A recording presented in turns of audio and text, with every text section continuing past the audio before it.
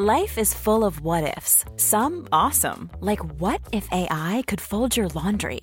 And some, well, less awesome, like what if you have unexpected medical costs? United Healthcare can help get you covered with Health Protector Guard fixed indemnity insurance plans. They supplement your primary plan to help you manage out-of-pocket costs. No deductibles, no enrollment periods, and especially no more what-ifs. Visit uh1.com to find the Health Protector Guard plan for you. The following on podcast is proudly sponsored by Barbados Tourism. Before we kick off the show, I just wanted to take a moment to remind you that the ICC Men's Cricket T20 World Cup Final is taking place in Barbados this summer. This, by default, gives all of my fellow cricket fanatics the perfect excuse to go and book a holiday to Barbados in June and experience firsthand the euphoric atmosphere at the Kensington Oval, the cricket mecca of the Caribbean. If the cricket alone isn't enough to tempt you, then let me be the one to remind you that a trip to Barbados can also include leisurely strolls along the breathtaking coastline, mouth-watering flavours of the world-class Bajan cuisine, and, of course, plenty of rum. Head to visitbarbados.org/cricket today to book the trip of a lifetime to Barbados, the best place to be a cricket fan. Hello and welcome to the following on podcast from Talk Sport. I'm John Norman, and today we bring you a very special programme from our friends at the Times Sport. In the wake of what is being labelled as the greatest cricket match of all time, the Times chief sports writer Matt Dickinson got to sit down with England batsman Jonathan Trott. The Ashes winning star opened up for the latest Lifetimes podcast about the extraordinary period between 2009 and 2013, when the national team soared to the top of the rankings, but then fell apart amid acrimony. And Jonathan also gives his views on England's chances in this summer's Ashes series. This is following on and a Lifetime special with thanks to the Times Sport.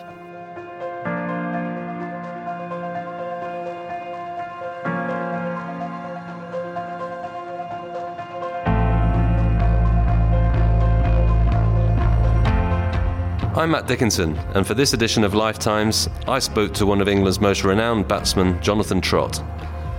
Now coaching at Kent, we sat down at the team base to talk about the glories of the game, winning the Ashes, becoming ICC Cricketer of the Year. But he also spoke very candidly about the struggles and the pressures of cricket and professional sport, and the toll they took on his mental health. 5 fielders saving the single on the offside with the slip. 3 of them on the leg side saving the single. Trott finds the space he wants. The celebration will begin. Yes! And that's it, Michael Hussey, last wicket to go. Mr. Cricket caught a short leg. Look at these scenes. England, 2009, regain the Ashes.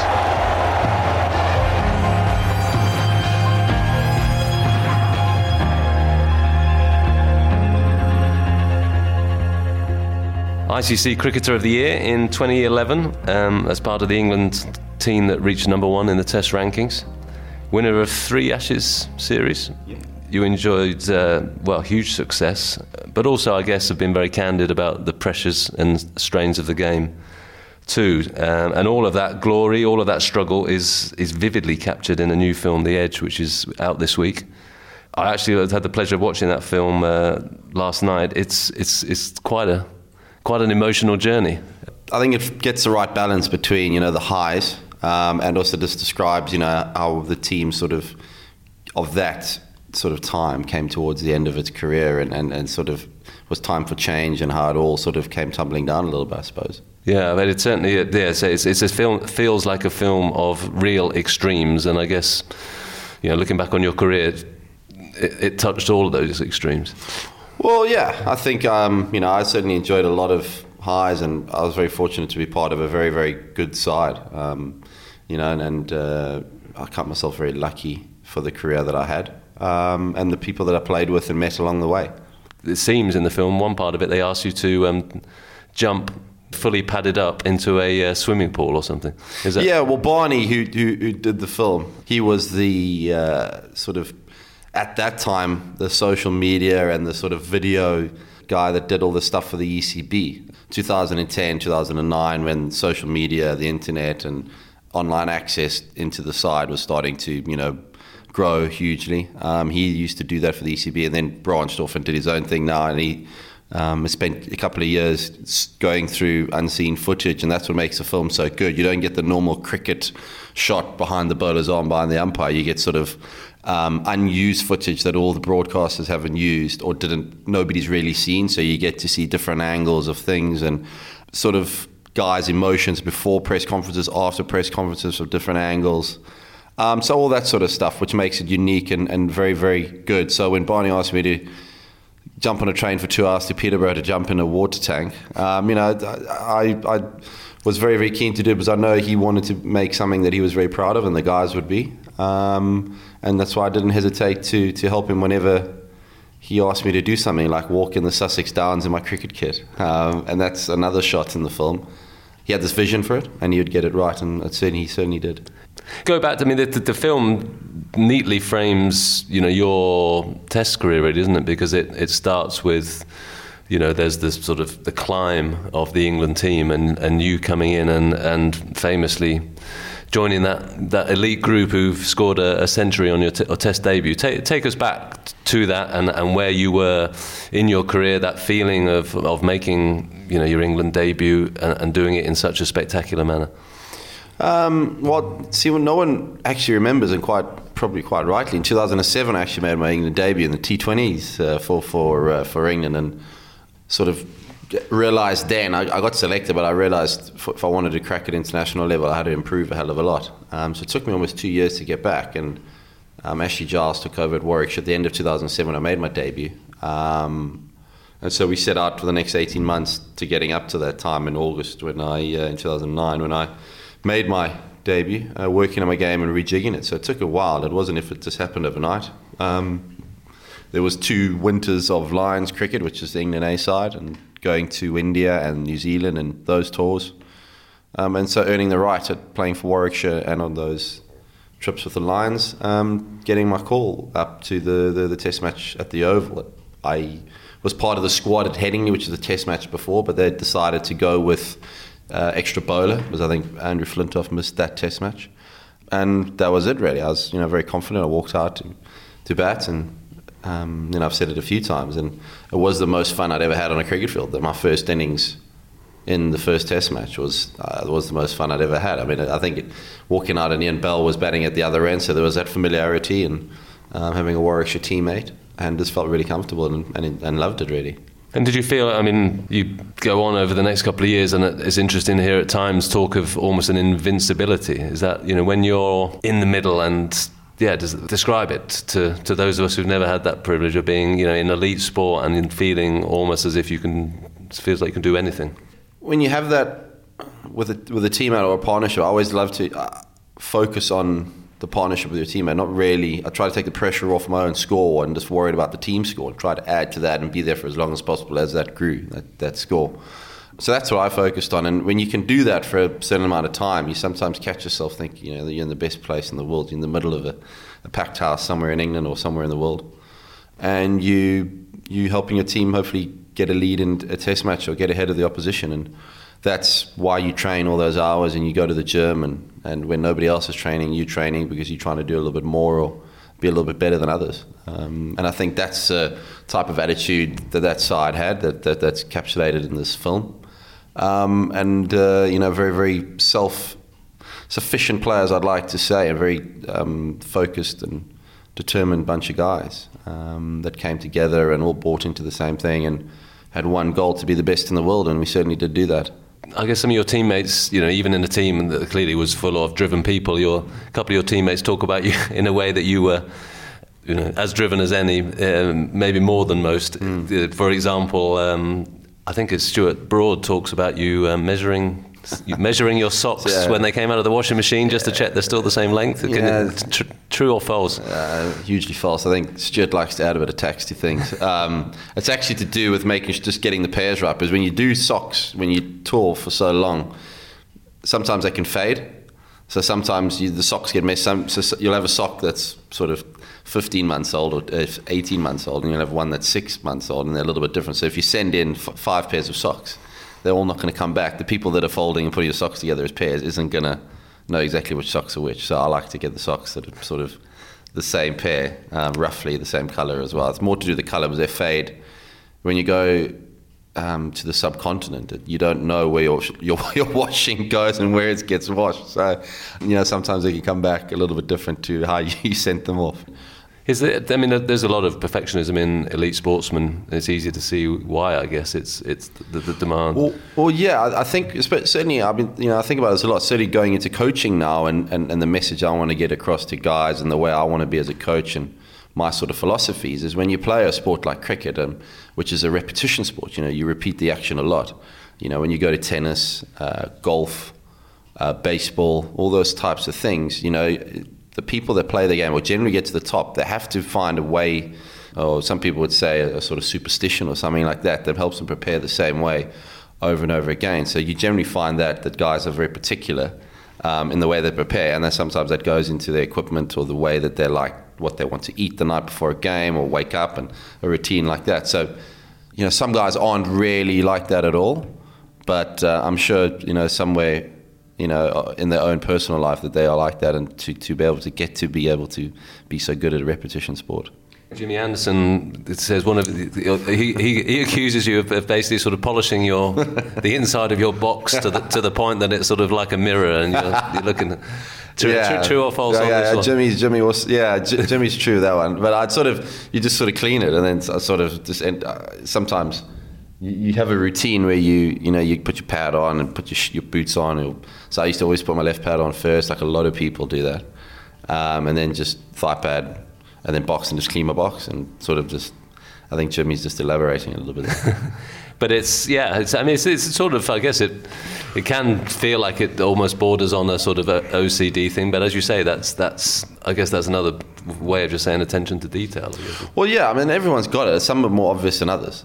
I remember Jimmy certainly.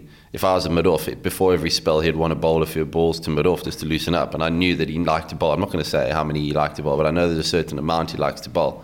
So when it was one short of I know the number he wants to bowl, I'd always just turn away and walk off, and I'd end up walking around the field after me to bowl that certain delivery. And so everyone's got their own little superstitions. Yeah. Stuart Broad has his jump before a spell, and Matt Pry's got a few things that he does, and everyone's got them. It's just some are more obvious than others. You join an England team that is, on the rise. It's had a nadir only sort of months before that, but it's starts to sort of soar up under Flower, and there's quite a big deal made in the film of Austrian training camp, and it sort of makes it seem like a sort of SAS style, sort of brutal. Well, that's the thing. Austrians, some guys think they're in Germany. I don't even think they know where they were. I think they flew to Germany. I don't even know. I wasn't there. That's the funny thing, because my first child was being born, so we often joke with Andy Flower about it, and that the two highest run scorers of that tour, which were Alistair Cook and myself, weren't actually on that trip because Alistair Cook's brother had a wedding. I think Cookie went for one day, but he wasn't there and didn't do as much as the other guys. So yeah, that's sometimes quite a bit of a point to have a giggle about. You're probably glad to have missed it. Yeah, I think so. By the looks of it, certainly in the footage I see in this film, it's pretty obvious the guys went through a bit, and there were certainly some things they confronted and some hardship. But those things are good, and that's very much Andy's philosophy, and Andrew Strauss as well. He likes to challenge himself, in his own way, where Flower's a little bit more obvious for how he does it in his everyday life, and certainly at that time, and the way that he pushed himself. And how did he sort of push you? How did he handle you, Flower? Because again, it obviously we'll get into it. The debate becomes about, were people being pushed too hard? I think Andy, and I are pretty similar in that regard. We like to work hard and push ourselves and make the most of whatever talent we had. Our philosophies are quite similar on the game. We speak quite similar when chatting to each other about cricket, the basics, and doing the disciplines and the basics really well. And focusing on the team is more important. Yes, I think cricket is very much an individual game within a team sport, and to find that balance is important. but at the same time, making sure that you've got your own house in order, I should say, is just as important, so that you can add to that side. And Andy's very much that way inclined, and very focused on guys getting their house in order so that the team can win. The high point, I guess, comes around the 2010 to 2011 Ashes. Yeah, I think so. But I also think, going to India and winning there is also, it doesn't get touched on much in the video. But to go to then, it actually had been a lot longer than the Ashes win 2010-11. Going to India and winning there, the last time an England team had won there was a couple of years longer than in Australia. So. And if we think against that Indian side, we played against the greats, Tendulkar, Sehwag, Harbhajan Singh played a few tests. So they had all the good players. Kohli was part of that, Dhoni. So yeah, that was just as good. I just don't think, because it wasn't, Sky weren't allowed to broadcast it. They had to sit in London commentating on the game because there were some TV rights disputes. I don't think it got the attention that obviously the Ashes captured. Because of the rivalry and the tradition of the Ashes, captured everyone's imaginations. But don't make no mistake, that Indian tour was something special as well. Well, also I guess as well that reinforces, some people sometimes talk about how much rankings matter, but winning, as you said, the fact you beat India and Australia, there wasn't a sort of glitch of rankings. That was very much reinforcing you were both the way as well. A truly outstanding team. Yeah, so to go to one, we beat India here 4-0. We just played some very, very good cricket. South Africa came here in 2012, and they were I think they were at the same time that we were sort of 2010. They were very focused and determined to come here and get their number one ranking back, and they beat us here 2-0. And that's, obviously, everything started from there. And we obviously went to India. Kevin came back into the side and did really well, and Alistair took over his captaincy, and we had another couple of years of playing good cricket.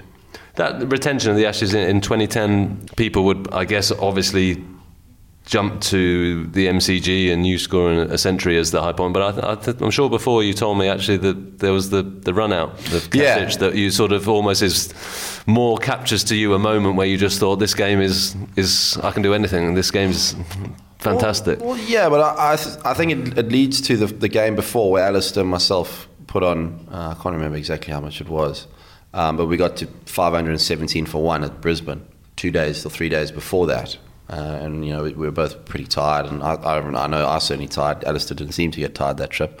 And then first over of the game, we lose a toss and in the field, predominantly at Adelaide, which is a very batter-friendly place, and you need early wickets. And I got the opportunity to run out Simon Katic in the first over, fifth ball, I should say. And then... we got Ricky Ponting out the next ball. So that sort of adds to it, I think, getting Ponting out next ball, and then an over or two later we got Michael Clarke, and they were 5 for 3. And just started off, which I think is one of my favourite test matches. I got 70 or 60 odd in our innings. Kevin got a fantastic double 100, Cook 100. And then we bowled them out on day 5 just before the rain came, which made it even sweeter. So wrapped up, I think, to bounce back the way that we did showed a bit of steel in our batting to come back at Brisbane because we were behind the game, and then we got an opportunity to get ahead of Australia that series through a miscommunication in their running, and I managed to capitalise on that. I guess that Katic run out when I'm sure when you've described it before, there's that sense of almost you couldn't miss at that point, which I guess there's the contrast in the film of almost just can't do anything wrong, which obviously sets up the decline that's to come, that for a while everything felt easy.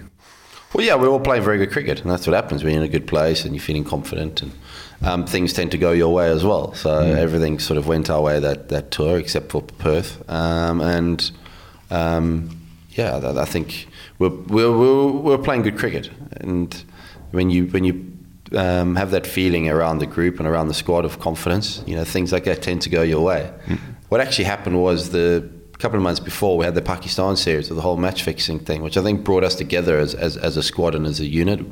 Obviously, it was the last Test match at Lords, which was had the actual match fixing, but then throughout the one days there was a lot of animosity between the two teams and that sort of stuff, and we actually brought us together, I think, as a side and as a squad, as an England cricket team squad, that actually I think put us on the right track for what lay ahead on a tough tour of Australia. So we're a pretty tight-knit unit. we certainly we'll certainly remember that tour. I'm intrigued to know how, watching back the film as you have done, that second half of it, when you hit the top and things start to go. How hard was that to watch back? It becomes very emotional, doesn't it? Yeah, I think so. But I think when you've been in it and you've had a lot of time to think about what happened and sort of a bit of closure on it, I suppose, on your international career, I think you look at it and you remember, there was there was some highs there and that was a bit of a tough time, but you sort of learn from it. And so going to coaching now, I feel it helps me be aware of, what players and things that I've done in the past and what I use going forward, experience-wise, from what I've did as a player, and help players in the future. And I think it only stands me in good stead for my coaching career and where I want to go and how good I want to be as a coach and where I want to coach. But yeah, it is hard. But I think you forget a lot of things. When you watch that film, you sort of, I remember that happening. Oh yeah, that happened. But also the other thing is you start seeing your other teammates. They talk honestly about things. So you realize. You think back and you think, jeepers, you think Finney was only 20, 21 and he was, he had some tough times. And then Monty, and you didn't realise. And then Kevin, he talks about his things. And, you sometimes think, maybe we should have, not saying got together and spoke about it, but been a little bit open and more aware of each other instead of, being just focused on being number one and being the best team in the world. But sometimes you need that environment to push yourself along. And that's basically all I'd say on that. And that seeing your teammates and being honest like that sometimes is comforting, but also you think as a teammate, you were one of their teammates, you think, crikey, I must have missed something almost a little bit. Well, I think Kevin speaks very well about that in the film as well, just about the sort of feeling as if the signs were obvious and were missed. I mean, that he was certainly, starting to, blow up basically, whether mental fatigue. And I was speaking about it yesterday or a couple of days ago, and when I think about that 2013 season, we were playing in Ashes. We played the Champions Trophy, then played the Ashes, and then played a one-day series, and then a couple of weeks off, then went to Australia. And we were sold the back-to-back Ashes, which is 10 tests against Australia. It's it's pretty demanding, especially going there. And don't forget, and I'll come on to it, but don't forget, when you go to Australia, you go a month before and you play 3 games. So it's not like you just rock up in Brisbane and you've had a month off. You've been working pretty hard. We were there for a month. We had 3 days off, and those are all 3 travel days. So we went 3 different cities we went to play cricket and train. But I remember I played the Champions Trophy and then played the Ashes, then played the ODIs. And the only 3 people from the Ashes to play the ODIs were myself, Kevin, and Joe Root. Kevin didn't play in the Champions Trophy because of injury, so he had just played the Ashes. And so only 2 people were myself and Joe Root. And I think Root had come international cricket a year earlier or something, I think against that India tour. So he had only really come in, he'd only been playing international cricket for almost 6 months. So that's the difference. I said, no, I want to play the ODIs. I remember Andy Flower asking me at the Oval, do you want to play in the ODIs? I'm like, yeah, I want to play in the ODIs. But I didn't have as good Ashes as I wanted to. But at that time, knowing that I was sort of struggling, but wanting to get myself out of whatever I was going through by just scoring runs, because that's generally always happens. You get a few runs, you feel better, don't you? And I thought that was the answer. But in hindsight, if I'd just taken a few weeks off like everyone else, and maybe it would have been a lot different. So I sometimes think back on that. So then I played the ODIs. I didn't do very well there, and then we had 2 weeks before we went to Australia, and those 2 weeks I spent 5 days a week and then indoors for 3 or 4 hours. Not really having a break in the nets, where everyone else again was resting. And I was foolishly working and pushing myself to the nth degree. Basically, got to Australia and was okay. I did really well. I remember averaging 100 in the warm-up games in Australia, but it wasn't really Test cricket and under the pressure. Whereas in 2010-11 series, when I had those 3 warm-up games, I averaged something like 25. But I was in a better place.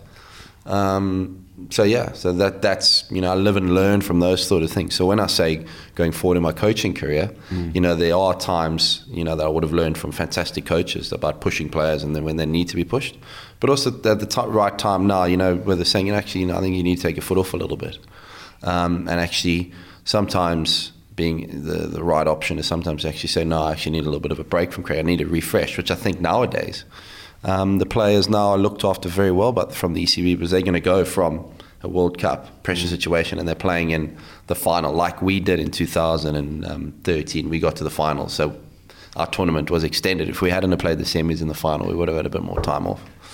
And they're going to be playing in the final. Then they've also got the Ireland Test match, and then they got the Ashes. And then they go to New Zealand, then they go to South Africa, then they go to Sri Lanka, and that's all before March next year. So you can see the international workload is is very busy.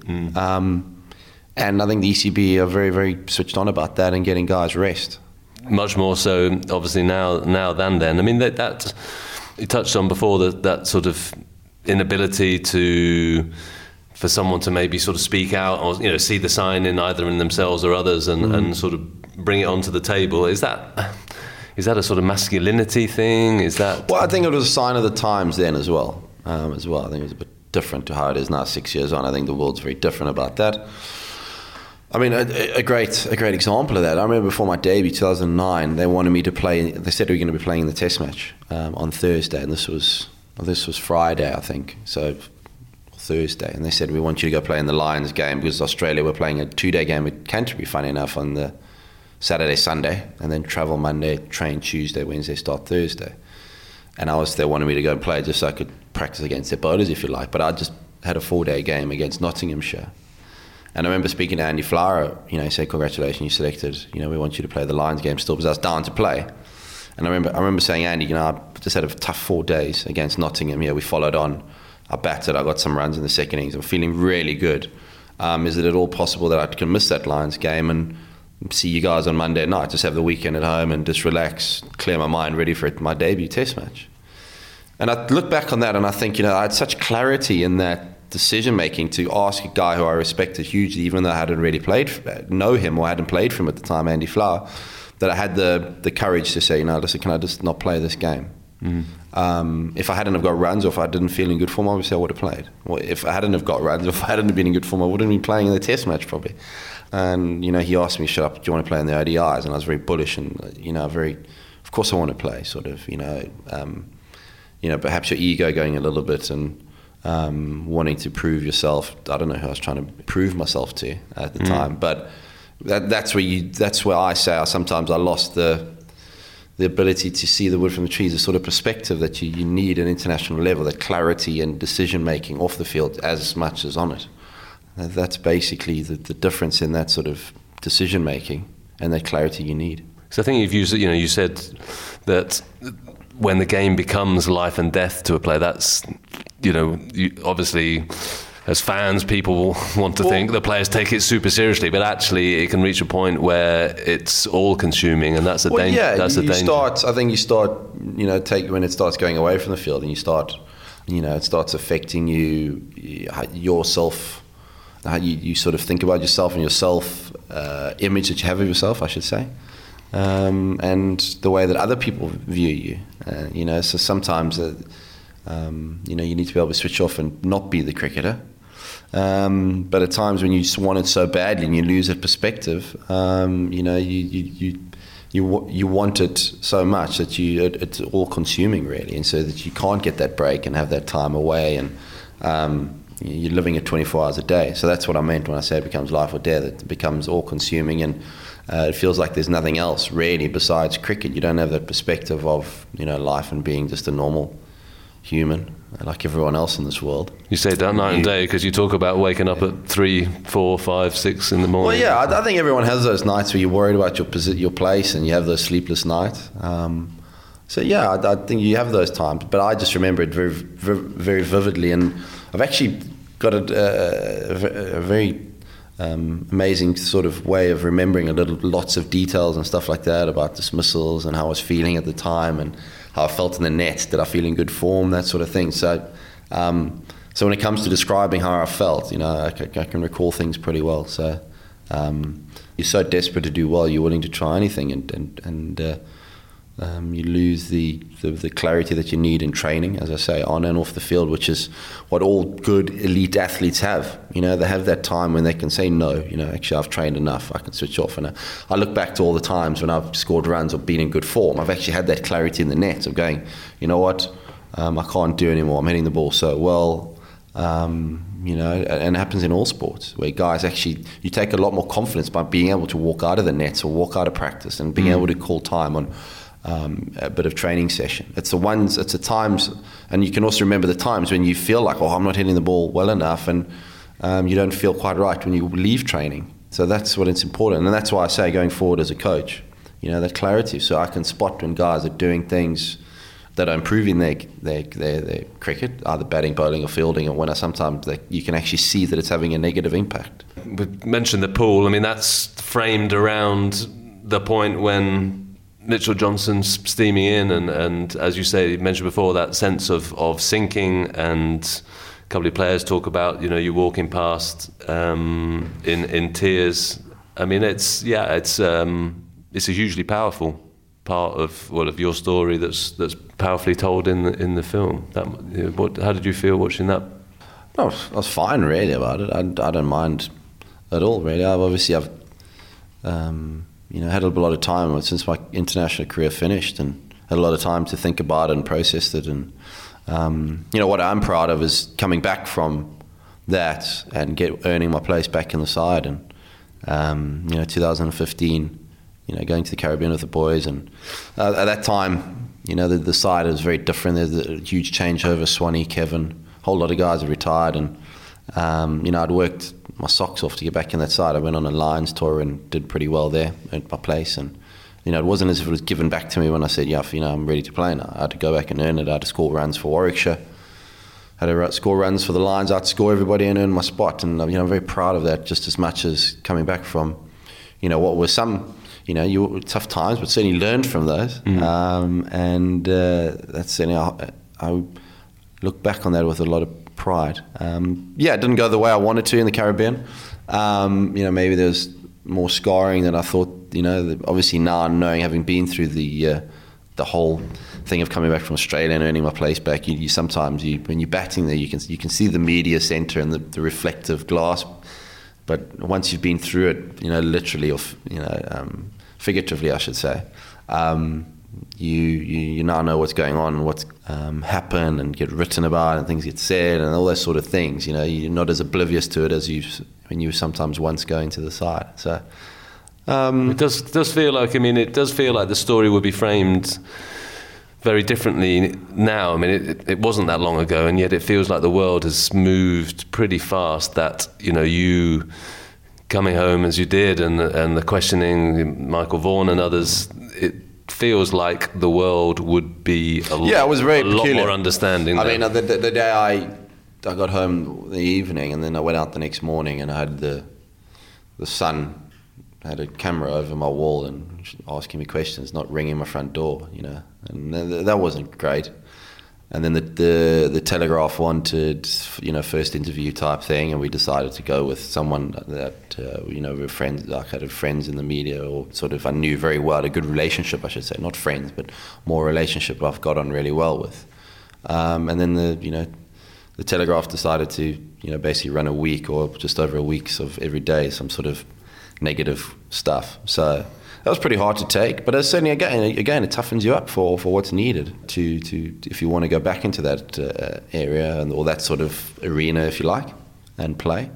But you become a little bit aware. You grow up, I suppose. But yeah, it was really tough, and it was different. I think nowadays it's very different. So I did a TV thing, but I wanted to get it out there, and I wanted to be open about things. And when I left Australia, people said it was, I wasn't sure what was going on. I didn't know. I honestly didn't know. I don't know why I'm feeling like this, but I just felt sick, basically. And the ECB then, put me in with a normal psychologist. And after 6 weeks, I remember the day, driving around in Birmingham, after almost exactly 6 weeks, I was like, gee, I feel like playing cricket again. But because I hadn't been in that pressure situation, you feel okay, and slowly you heal and you get better. And then I did this TV documentary with Ian Ward, And it was, I basically said, that looks fine, exactly right, because the psychologist at the ECB said, it's just got a bit of burnout, 6 weeks, you've been playing non-stop for a few years, I see this all the time type thing. And then I remember I did it, and I went to Cape Town to see my brother, and I played in an old boys game, so it's basically playing against schoolboys. They're the first team at school, and I was, an international cricketer, I suppose, at the time. And I remember sitting on the bench that I normally always sit on when I used to play years before, 10 years or even more, 15 years before. And suddenly I saw the first ball bowled. I'll never forget it. And I was like, jeepers, I feel like I'm back in a test match. And trees basically turned into like the stands at Brisbane again. And I just realised, I knew there was something, there's something wrong here. So then I went back and I played for Warwickshire, and exactly the same after one game. I dropped a catch and just was terrible and was in no condition to play cricket. And then the next day, through the contact and relationship with the male who I did the interview with, got Steve Peters, and he called me back after leaving him a message, and I went to go see him that day. And within an hour of being with him, I knew I'd be fine. And because he's a psychiatrist, a clinical psychiatrist, very different.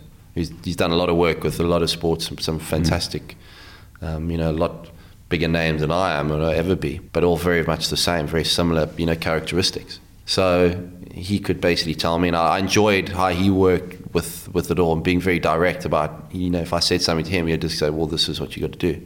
Whereas a lot of the times I like that. I like the black and white. I think sportsmen actually deal in black and white, failure, success, when you boil down to it. So you like the black and white of this is what you need to do, the direction that people send you in. Whereas the psychologist, if you said, I don't want to talk about that, he would go, okay, that's fine today. Whereas Steve would go, no, we need to talk about this. Let's do this. Right. So I quite liked that sort of approach, and so that I could get to the bottom of what was happening. So he basically just said, right, you've just, over the years, and you've pushed yourself so hard, you've got a situational-based anxiety, you've lost perspective of cricket, and the importance of it and how much of value you put on it. And that was it. And certainly at the time, I think, because I'd left Australia and we had said we got a stress-related illness, which it was, and at that time everyone wasn't as clued up, or it wasn't as spoken about now, how people felt away from the game personally. It was all about what form you're in, how you scored runs, that no one really worried about the person as much as they do now, maybe. And they said, I certainly feel, so they said that, stress-related illness, that's what the doctors, and we were sitting there as the day I was leaving, what were we going to say? The media liaison for the cricket side. And if I just said, sometimes now I look back and I would just said, if I got depression, basically, which I didn't have, I've never had. I'm very fortunate, lucky enough to not, and feel for everyone else who has, that I would have been probably given the space that I'd maybe needed at the time. But because everyone had believed that I'd had something like that, and when I did the TV documentary, I just said, I was burnt out, and then people didn't buy that. So I think nowadays the perception people have is a little bit more understanding of stuff, and what sportsmen go through, and that's how the chips fell, I suppose, for me then. But I think it's certainly a little bit different nowadays. The word resilient is so important in this game, because you get knocked down a lot and you have to get up again and fight. In that time, you or your team will reveal themselves.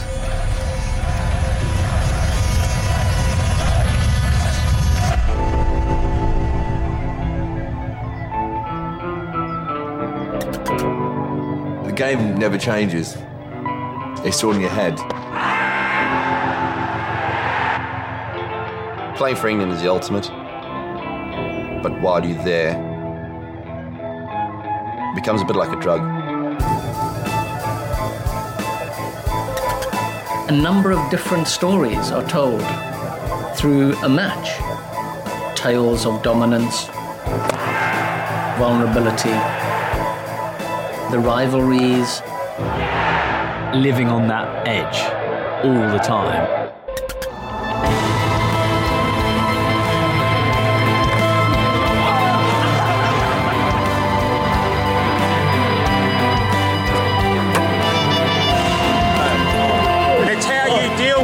group. It tells a lot about who you are. 6, 7, making a movie. One size fits all seemed like a good idea for clothes. Nice dress. It's a t-shirt. Until you tried it on. Same goes for your healthcare. That's why United Healthcare offers a variety of flexible, budget-friendly coverage for medical, vision, dental, and more. So whether you're between jobs, coming off a parent's plan, or even missed open enrollment, you can find the plan that fits you best. Find out more about United Healthcare coverage at uh1.com. That's uh1.com. Ever catch yourself eating the same flavorless dinner 3 days in a row? Dreaming of something better? Well, HelloFresh is your guilt-free dream come true, baby. It's me, Keke Palmer. Let's wake up those taste buds with hot, juicy pecan-crusted chicken or garlic butter shrimp scampi. Hello Fresh. Stop dreaming of all the delicious possibilities and dig in at HelloFresh.com. Let's get this dinner party started.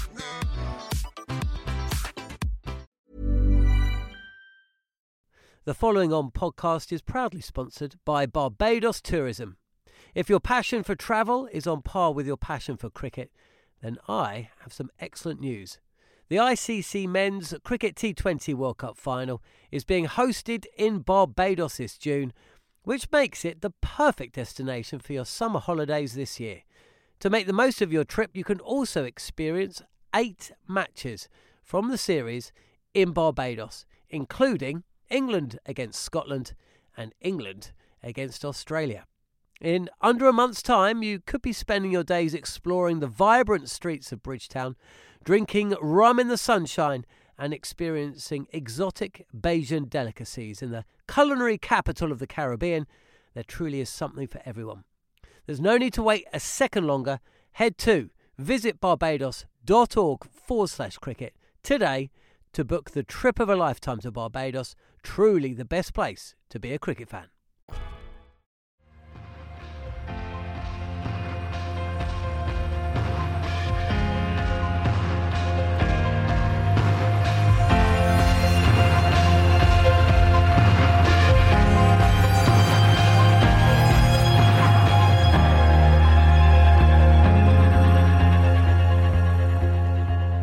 There's a key point, I think, in the film where Andy Flower sort of, I think, asked the question, was it worth it? And I think there's almost a sort of key dynamic in the film about the drive and the intensity that the team and maybe your personal story to get to the heights you did. Was that possible without the sort of potential repercussions of then sort of falling off a cliff? Could you have got there without that drive? And it's very difficult. I think that when you want to go to I was thinking about this as well the other day. If you look at individual sports certainly as well, if somebody else is willing to work harder than you and sacrifice more, they're generally going to get ahead of you. If you're looking at cycling or one of those endurance sports, they're willing to train for 18 months at a certain thing and sacrifice diet, food. Whereas if you you're not quite committed, you're not going to train as hard. Less likely you're going to do as well. So there's always someone out there who's willing to sacrifice more and train better and give more themselves. Then you're not going to get to the top like we did. So that you can't. It's very difficult to get that balance when you've got such ambitious guys like we did and such individuals. As we had such characters, and when I say individuals in a good way, in that they knew what they wanted and they knew the direction, and they knew how they were going to go about being the best cricketer they could be for England, and how we were going to be the best team in the world. It's very unique, very unique time, and very, very exciting, and one I look back on with huge fondness.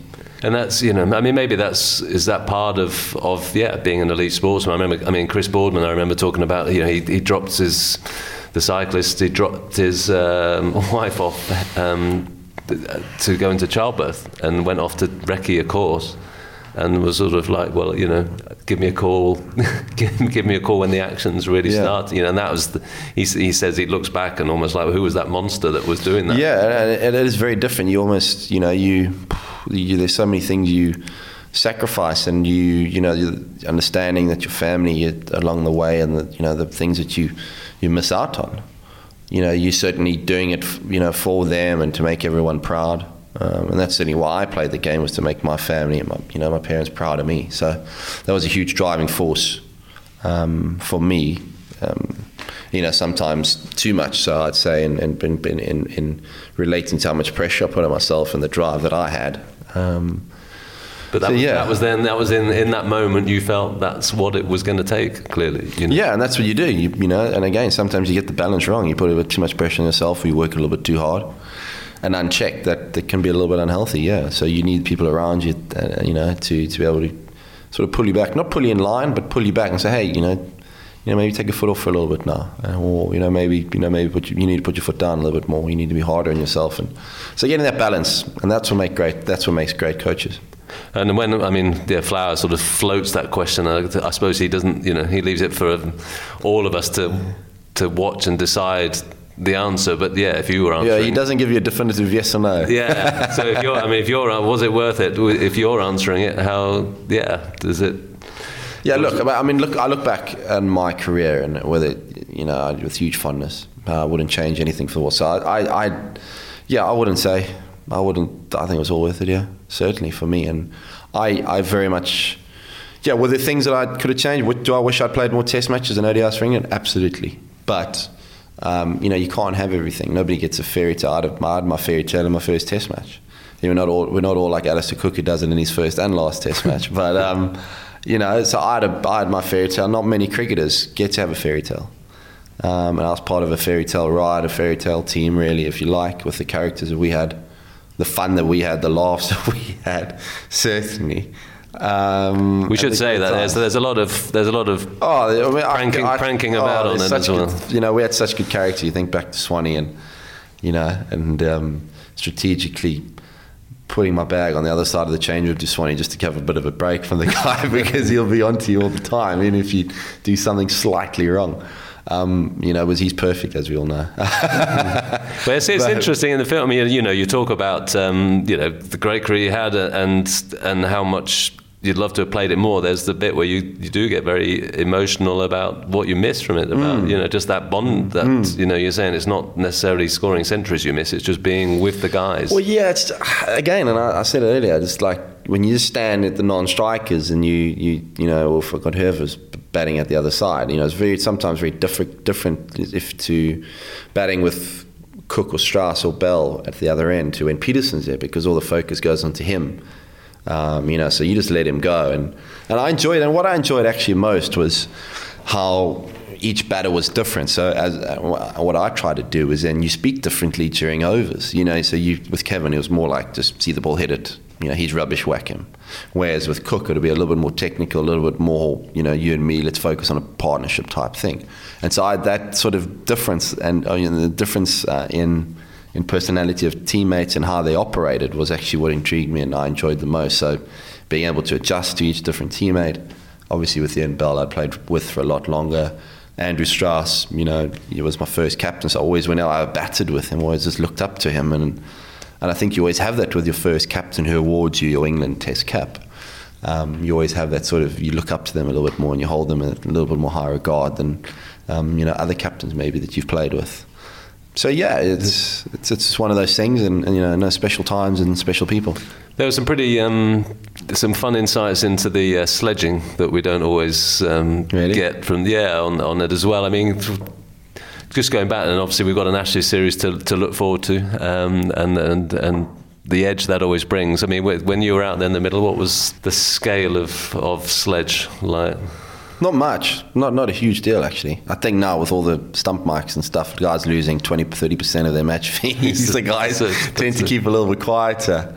But there was this comment in there, wasn't it, about the broken arm and I think what that was all boiled down to, and the way that was is that the Australian side were very desperate and very determined to get the Ashes back, and maybe boiled over a little bit, and they hadn't done it for a few times, and so they were. They're very passionate about beating England, and they spilled over across the line, maybe just a little bit of stuff like that. And but don't get it wrong, we were no angels as well. We certainly, when we were on top, we certainly enjoyed it, and we certainly let other people know as well. Yeah. So you have that stuff, and For me, playing against South Africa, there was always banter on the field, and I really enjoyed that because, I've huge respect for South Africa and in the country that allowed me to grow up, and very, very passionate for the way that I was allowed to develop and the schooling system that I had and the upbringing that I was afforded. I felt very lucky and probably the best upbringing any schoolboy could have. So very thankful, but also very, very determined to win games for England against South Africa. So having played against a lot of those guys, there was always banter flying around and comments, and so the one thing that frustrated them was that they couldn't say anything in Afrikaans, because I'd be able to understand it.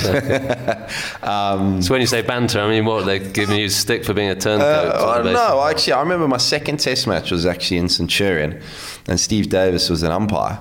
I walked out to bat, and he actually said he's the only Englishman on this field because I was batting with Kevin at the time. So he said even the umpires. But he actually is Australian, but he was born in England. So he was saying he was the only Englishman on the field. So I was getting chirped by the umpire. Never mind the South African players in my second test match in Pretoria. But I think the thing with sledging, I think it's slightly overplayed in that. It's not really that much in your face sledging, it's more intimidation through aggression and performance.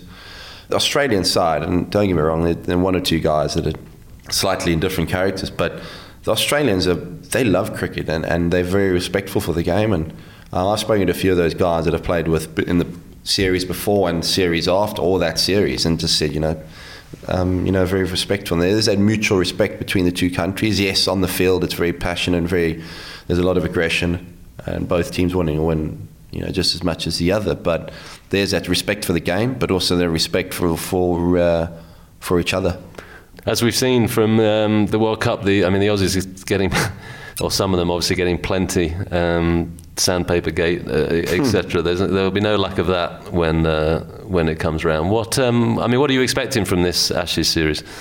Well, I expect the England side to, continue where they left off with their victory in Birmingham in the semi-final, and I think it's going to be a lot tighter than people don't ever write off an Australian side when it comes to the Ashes, and there's always a lot of passion, and we've seen some great series in the past. Obviously, England will be wanting to get their hands back on the Ashes, and they've got the team to do it.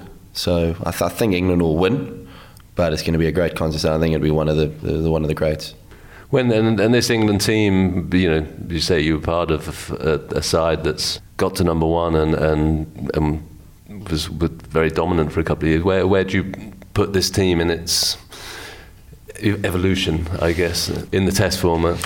Well, yeah, I think if you look at the rankings, it wouldn't be as high as you would have liked. I think there's been a lot of focus on one-day cricket, and then I think that when that's all done and said and done, there's going to be a huge focus on Test cricket and getting that right.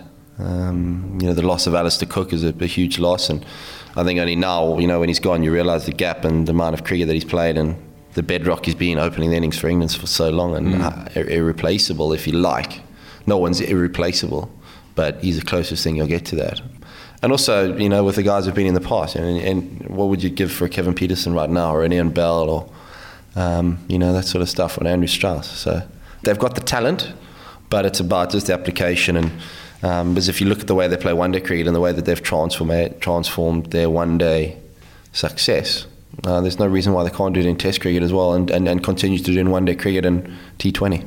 Considering you get to number one in the world and the achievements you have, it would be normal to have a reunion. But I mean, you watch that film and think, maybe that's not going to be happening. I mean, that's a pretty weird situation to be in, isn't it? I don't think so. You speak to a lot of the people who've played in teams or great teams, and not everyone got on. You don't have to get on to play cricket together. Everyone's going to have different personalities and different agendas whenever they're played, and they're going to see cricket through different lenses, obviously. But I think nowadays the way it's so different is because of people used to retire, you never used to really hear from them again. I think because of social media, everyone's got a voice, so you keep having these. You keep hearing from people, and you just sometimes wish, come on, you've had your turn. I get the sense that you probably straddled all the camps better as much as anyone. Is that right? I mean, if there was going to be a reunion, you'd almost be the man to get it, because you got on with KP, you got on with Strauss, you seem to be the man who sort of. Are you the best bridge of the whole? I don't know about that. I just think my job when I went into the team and I went into the England side, there's such big personalities and big, such huge determination from guys. I just wanted to get on with everyone. I just see that that's your job as a teammate, is to be able, because one guy doesn't get on with another guy as best of friends, or they don't get on as well with some like they do with someone else, doesn't mean you have to sort of take sides. I always just try to be friends with everyone, but also treat everyone just the same. So whether you were Alistair Cook or Kevin Peterson or Andrew Strauss playing, Ian Bell having played 100 test matches, I'd treat you just as the same as I'd treat them if it was your first one, and obviously I think when you go into a side, you have to earn the respect of your teammates and earn the right to be in that dressing room, and I think that's the biggest thing you need to earn, your teammates' respect. And if you get that, then you can do anything, I think, because they've got your back. So I just enjoyed trying to get on with everyone. That was my job, and again, also I think at times you need to be able to, within yourself, is also be able to adapt to different teammates. Some guy would like something, another teammate would like something different. Being adaptable is what's crucial to be a good teammate. And a good coach, I'm guessing. I mean, we're sitting now, you're with the Kent team. Do you feel like you're adjusting to, or have adjusted to coaching, and that it feels natural? Do you feel about it the way you would about playing as a passion? Yeah, certainly. Well, for starts, my dad's been a career coach my whole life. Since I've grown up, my dad's been in his cricket whites, still in them. So I've had my dad and my mom obviously played sport to a very high level. She played softball internationally, and my dad was a cricket and football player and a bit of hockey as well, hockey as well, obviously, coaching, all that stuff. So I got to watch him coach and watch my mom coach softball all the time. So I was around sport growing up, and so the fact that I've also been coached by some outstanding coaches, I always knew that I'd probably want to go into coaching one day. So being able to pick the best traits and see what they did really well and how they connected with players is something I always took a keen eye on watching and learning from. And that's basically what I wanted to do. And I have that burning desire now as a coach, like I did as a player. I retired at the end of last year, and I haven't missed playing cricket one bit. Honestly, I don't miss playing cricket. I certainly think I've hit enough cricket balls that any human should ever hit in his life. And that's where my passion lies now. I'm deeply passionate in coaching, and wherever that may be at the moment, I'm with Kent, and I'm very, very thankful for the opportunity they've given me, and the way that I've, Matt Walker, Paul Darnton, and the likes. Alan Donald obviously is, it's a bit surreal coaching cricket now with the schoolboy era. When I was a schoolboy growing up with Alan Donald, and so that's a bit surreal. But the way Matt Walker's allowed me to come in and get on with the batters, and also how reciprocal, they've been to talking to me about cricket and allowing me in their dressing room, it's been great. And we're having a pretty decent season in the 4-day stuff. That mental, that as well. I guess that's what we've talked about as much in this as anything. That mental side. Do you feel that you've got an ability to help people to get into the right mental place and to, through your own experiences, maybe to intervene more than with them? No, I think, but also, when I was a player, I used to enjoy the power of concentration and what it meant to be able to concentrate, and things that I used to do away from the ground, and when you do a bit of focusing and that sort of stuff, or I used to do a bit of hypnotherapy and that, when away from the game, just preparing myself for the cricket, so that when I could get into that state of concentration and being relaxed.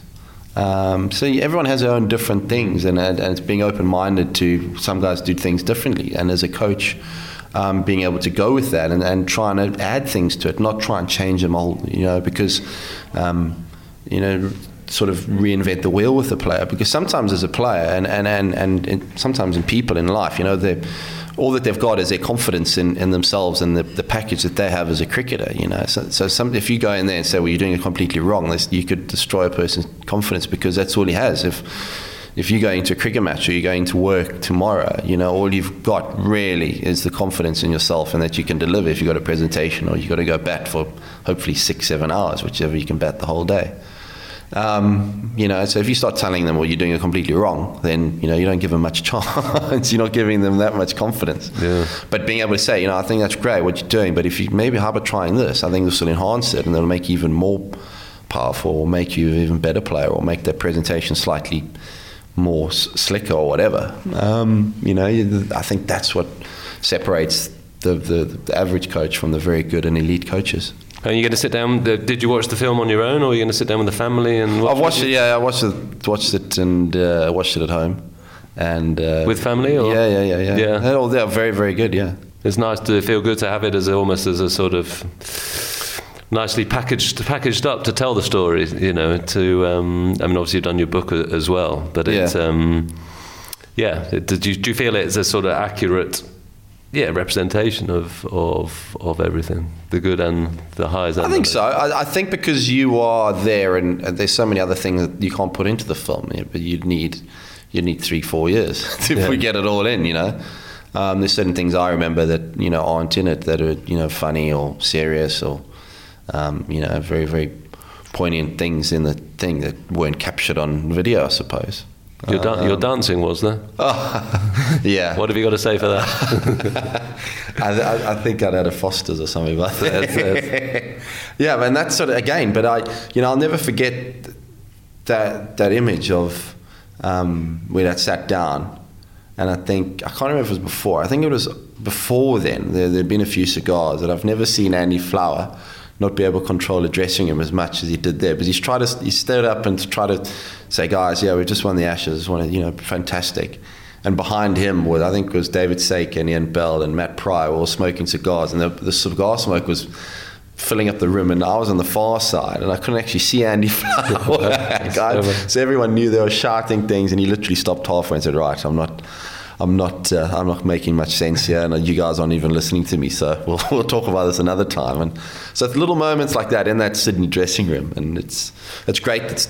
I don't even know whoever captured those videos, but I wish they'd edited out my dancing. But that was good fun. Yeah, Kevin and I used to do this song at the end of every sort of test series, and so that's caught on video, which is good fun. The song, what's the song? I can't reveal everything, but it's a song from South Africa, so it's just a bit of a play on that. I think also there's a few videos of us sitting in the middle of the Sydney pitch and just talking about what the test series means and that sort of stuff. But even the guys who didn't play, you forget the likes of Ajmal, Steve Davies. Tremlett obviously came in, Ajmal Shazad, Owen Morgan was there as reserve, Monty Panesar.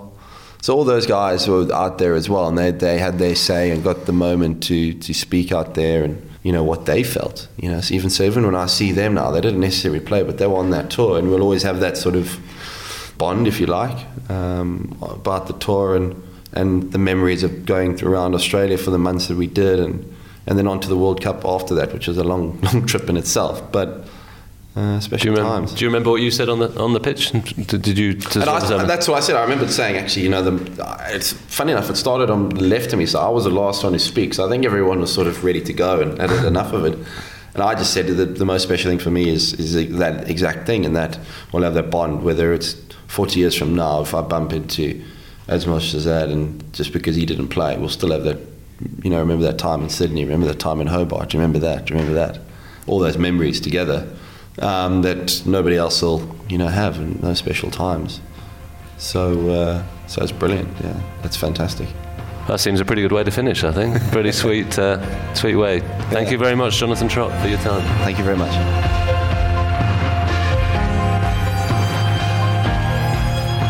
This edition of Lifetimes has been presented by me, Matt Dickinson. It has been produced by Lucy Lavery. To listen to household names speak as you've never heard them before, subscribe to this podcast. Search for Lifetimes on Apple Podcasts, Spotify, or your favourite podcast app. And if you like it, please rate and review the series. Lifetimes is a Times newspapers production. To find more of our great journalism, go online at thetimes.co.uk.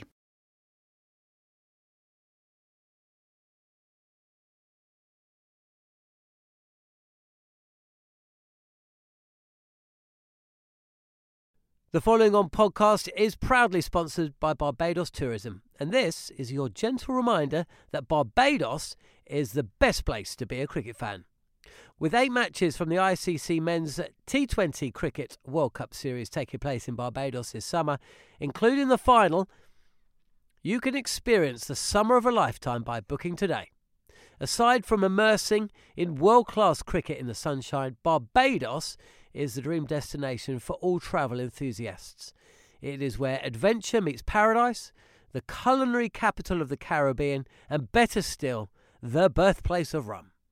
If you're keen to unite with cricket fans across the globe for what is set to be an unforgettable summer, then head to visitbarbados.org/cricket today.